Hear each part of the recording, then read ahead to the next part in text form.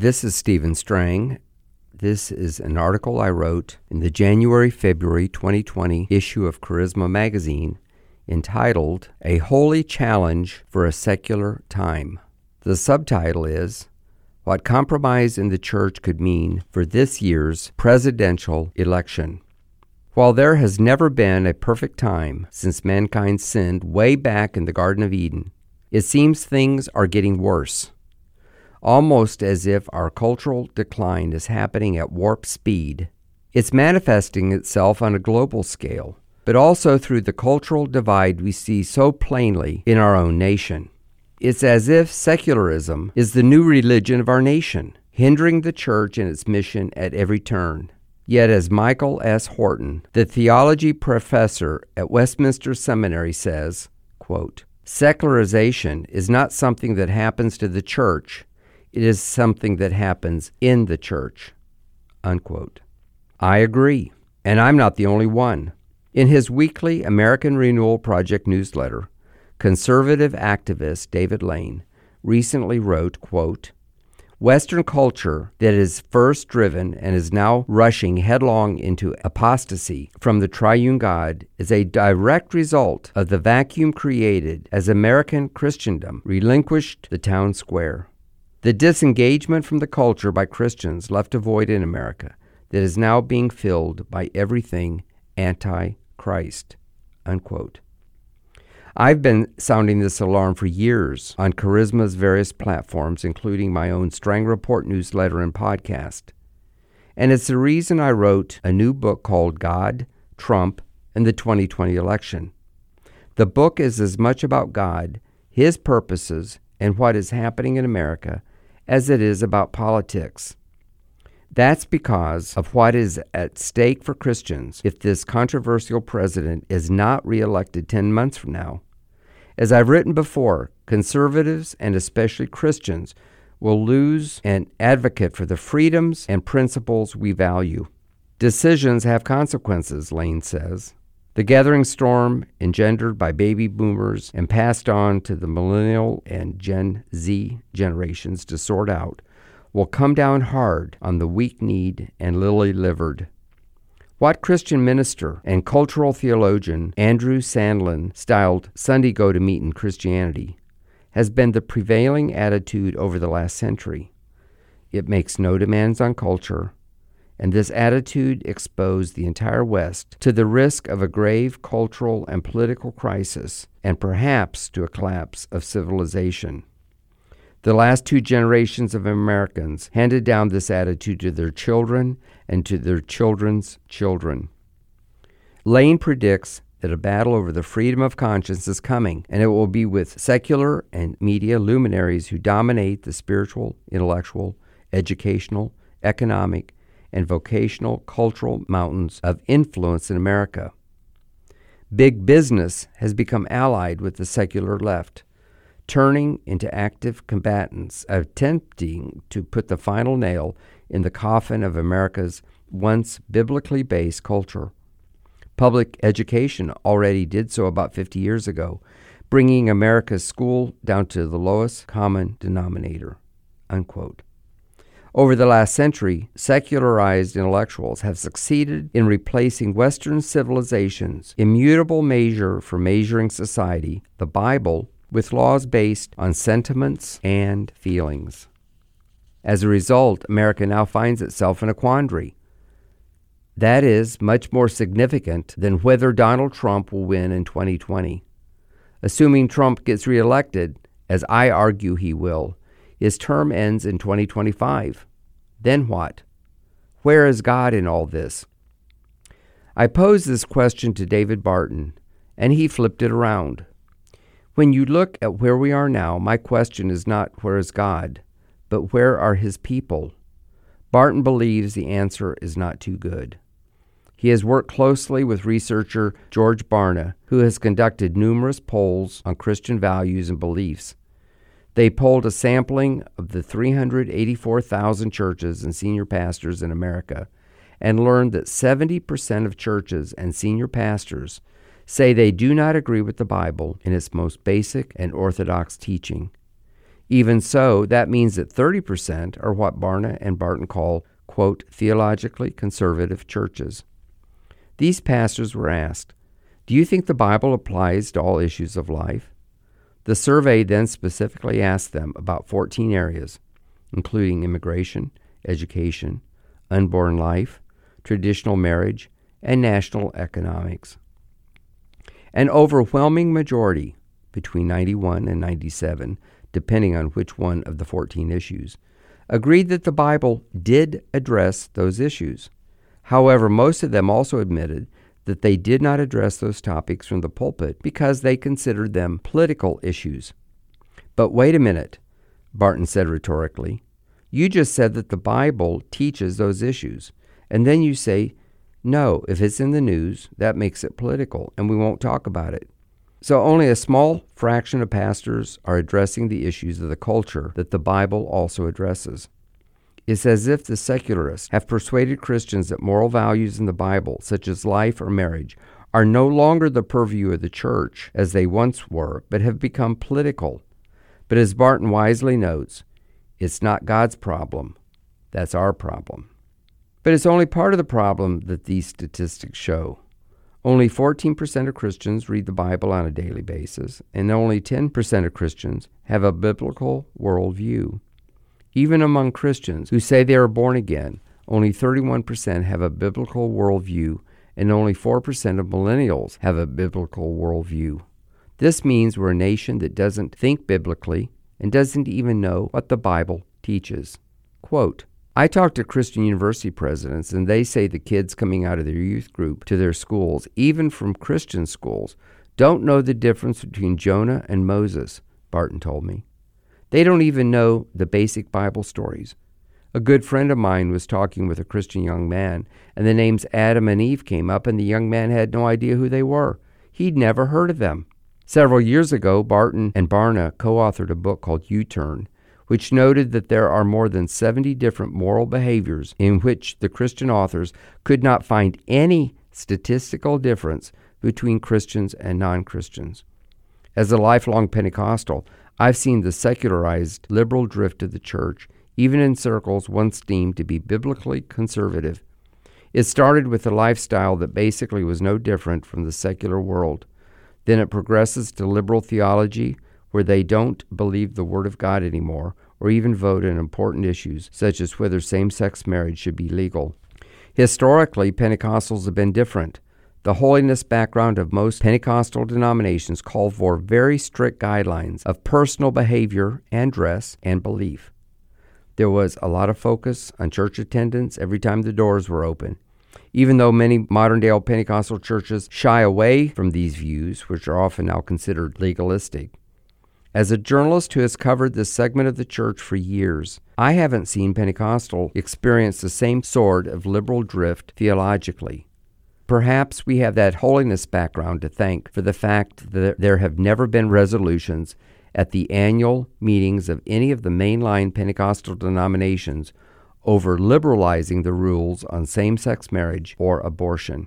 But another form of compromise, liberalism and just plain apathy, affects the Pentecostals, and it may be the worst of them all.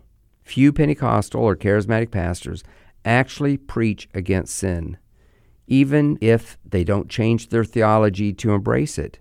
They just leave it alone and focus on other things such as church growth or evangelizing or discipling new converts or even missions giving. They like to preach on faith, and there's nothing wrong with that, but many of the sermons just make you feel good when you go home. Having a great church service where you feel the power of God is important, but today's services rarely mobilize the members to change culture or turn out the vote in crucial elections. In one area, Pentecostals are ahead of most of the other Protestant denominations because their churches are more integrated. In fact, the Assemblies of God has grown in membership for the past 17 years, mainly because of the growth of Hispanic and African American members.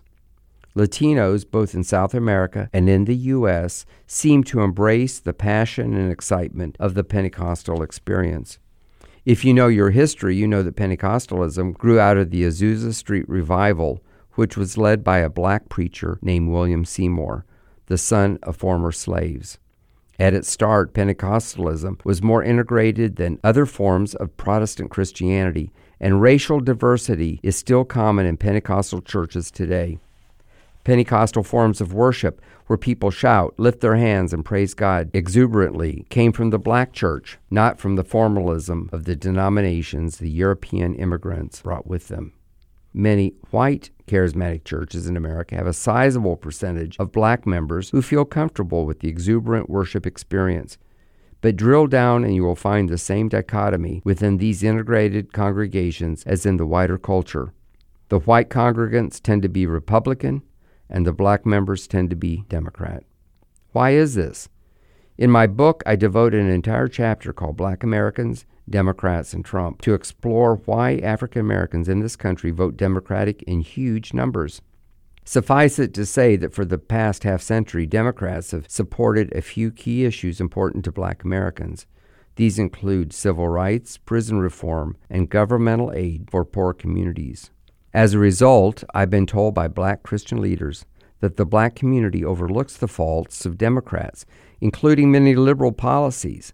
In fact, studies have shown that while black Christians align with white conservative Christians on most moral issues, they still vote Democrat by huge percentages. On the Republican side, the GOP supports or at least gives lip service to some of the policies important to white conservative Christians, like abortion and same-sex marriage. So white Christians likewise vote Republican and overlook the things they disagree with, such as the way Republicans say one thing at election time and govern another way, supporting big business at the expense of the little guy, and dragging the war into meaningless wars. Pentecostals used to pray for the power of the Holy Spirit and emphasize speaking in tongues is often relegated to services later in the week or small groups or classes. And though Pentecostalism came out of the holiness movement of a century and a half ago and was known for its do's and don'ts when I was growing up, rarely will you hear a sermon on holiness these days. Barton also grew up Pentecostal and bemoans the modern church's emphasis on conversions rather than discipleship. Right now, it's all about converts and getting people to say the sinner's prayer, Barton told me. Well, I can have a parakeet recite the sinner's prayer.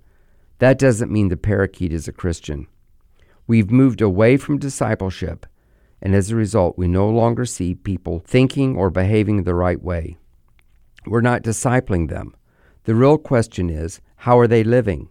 What's their behavior? Are they producing fruit worthy of repentance? There is a big emphasis on converts rather than on disciples, and the irony is that for 2,000 years, we have let the professionals do the work of the ministry. A few months ago, I made this point in my perspective column in Charisma magazine by quoting Barton. Quote, "We've got missionaries, evangelists, and pastors, and they do the work of the ministry. But the Bible says that we are to teach ordinary saints to do the work of the ministry," he said. So if every Christian made it their objective to bring one person to Christ this year and then disciple them to think biblically at the end of the year, twice as much of the world, 64%, would be Christian. And if we did that again the next year, we could have the entire world Christian in only 2 years, if every Christian just discipled one other person. Discipleship means teaching and modeling how to live a life set apart from the secular, godless culture. That set-apart life is what we used to call holiness. Be holy, for I am holy, the Bible says in 1 Peter 1:16. But I've observed, and Barton agrees, that few of us are teaching holiness anymore. We are not finding people confronting wrong behavior, saying this is morally right or morally wrong, Barton told me. Few pastors are doing this, and not only are we not hitting the holiness aspect, we largely don't have the fear of God anymore. There's no sense of having to account to God for our behavior, our beliefs, our thoughts, all things the Bible teaches. So we have now become a user-friendly kind of church. We don't want you feeling bad about things. We don't want you to radically change your life. Look at John 6, where Jesus was offending the crowds. Many left him. His disciples said to him, "This is a hard teaching. Who can bear it?" He looked at them and asked, "Are you guys leaving me too?" They answered, "No. We'll stay with you. You've got the bread of life. But man, this is really hard stuff." No American church I know of today is being accused of teaching hard stuff and driving people away with true disciples remaining in the church to be taught anymore." Unquote. I agree. And this is part of the problem we face. As the culture declines and becomes more and more hostile to Christian and biblical principles, it boils down to a failure of the church that there's no teaching on holiness that would change people's life and then motivate them to go out and change the culture. The contemporary, self-effacing church culture, hidden behind the walls of the meeting place, is not up to Christianity's standards. A different type of church will be required for America to be born again. Budgets, buildings, and bodies and seats can't be the theological focus of America if it is to survive. Christians operating in the public square must be empowered by wisdom from above. Barton said, "Get involved where you live, with your family, business, schools, and local government, and let's look at how Christ applies to all of these areas." That's where I think the church is really failing. It's like David Lane once wrote, quote, "Jesus paid not only for the price of our souls and eternal salvation, but to redeem everything that is lost, people, business, education, and government. And there is nothing the devil can do to reverse it. That is, if believers will but engage." Getting the church to be the church is necessary if we are to turn the tide in the culture. In this election year, I believe that means getting involved politically, and I make an impassioned plea to Christians to understand what's at stake if Trump loses. Not only will the other side roll back many of the positive changes he made, rolling back regulations, appointing the right judges to the bench, supporting Israel, and standing for religious freedom, but we may see laws hostile to Christians implemented. My book makes the case for why Trump, controversial as he may be, must be reelected, but also why he might lose if evangelicals and other conservatives are complacent and stay home on Election Day, or if we let the other side get away with election fraud and they steal the election. I also make the case for what the Bible says about how to treat the immigrant and what the Bible says about borders. But more importantly, an entire section is about the spiritual dimension of this election. I describe some of the prophecies about the direction of our nation and how God has raised up Donald Trump. And I devoted an entire chapter to Donald Trump and spiritual warfare. We must remember that this is not politics as usual, because as the Bible says, we wrestle not against flesh and blood, but against principalities, against powers. That's Ephesians 6:12. This is something the secular press doesn't cover because they don't understand or agree with it. And even many Christians don't understand this dimension. Yet, we believe we have spiritual power against these spiritual forces. The book ends with a call to prayer and action. We must pray as never before, with many of the ministries that are calling for intercessory prayer. But we must also remember to get out and vote and encourage everyone in our spheres of influence to vote.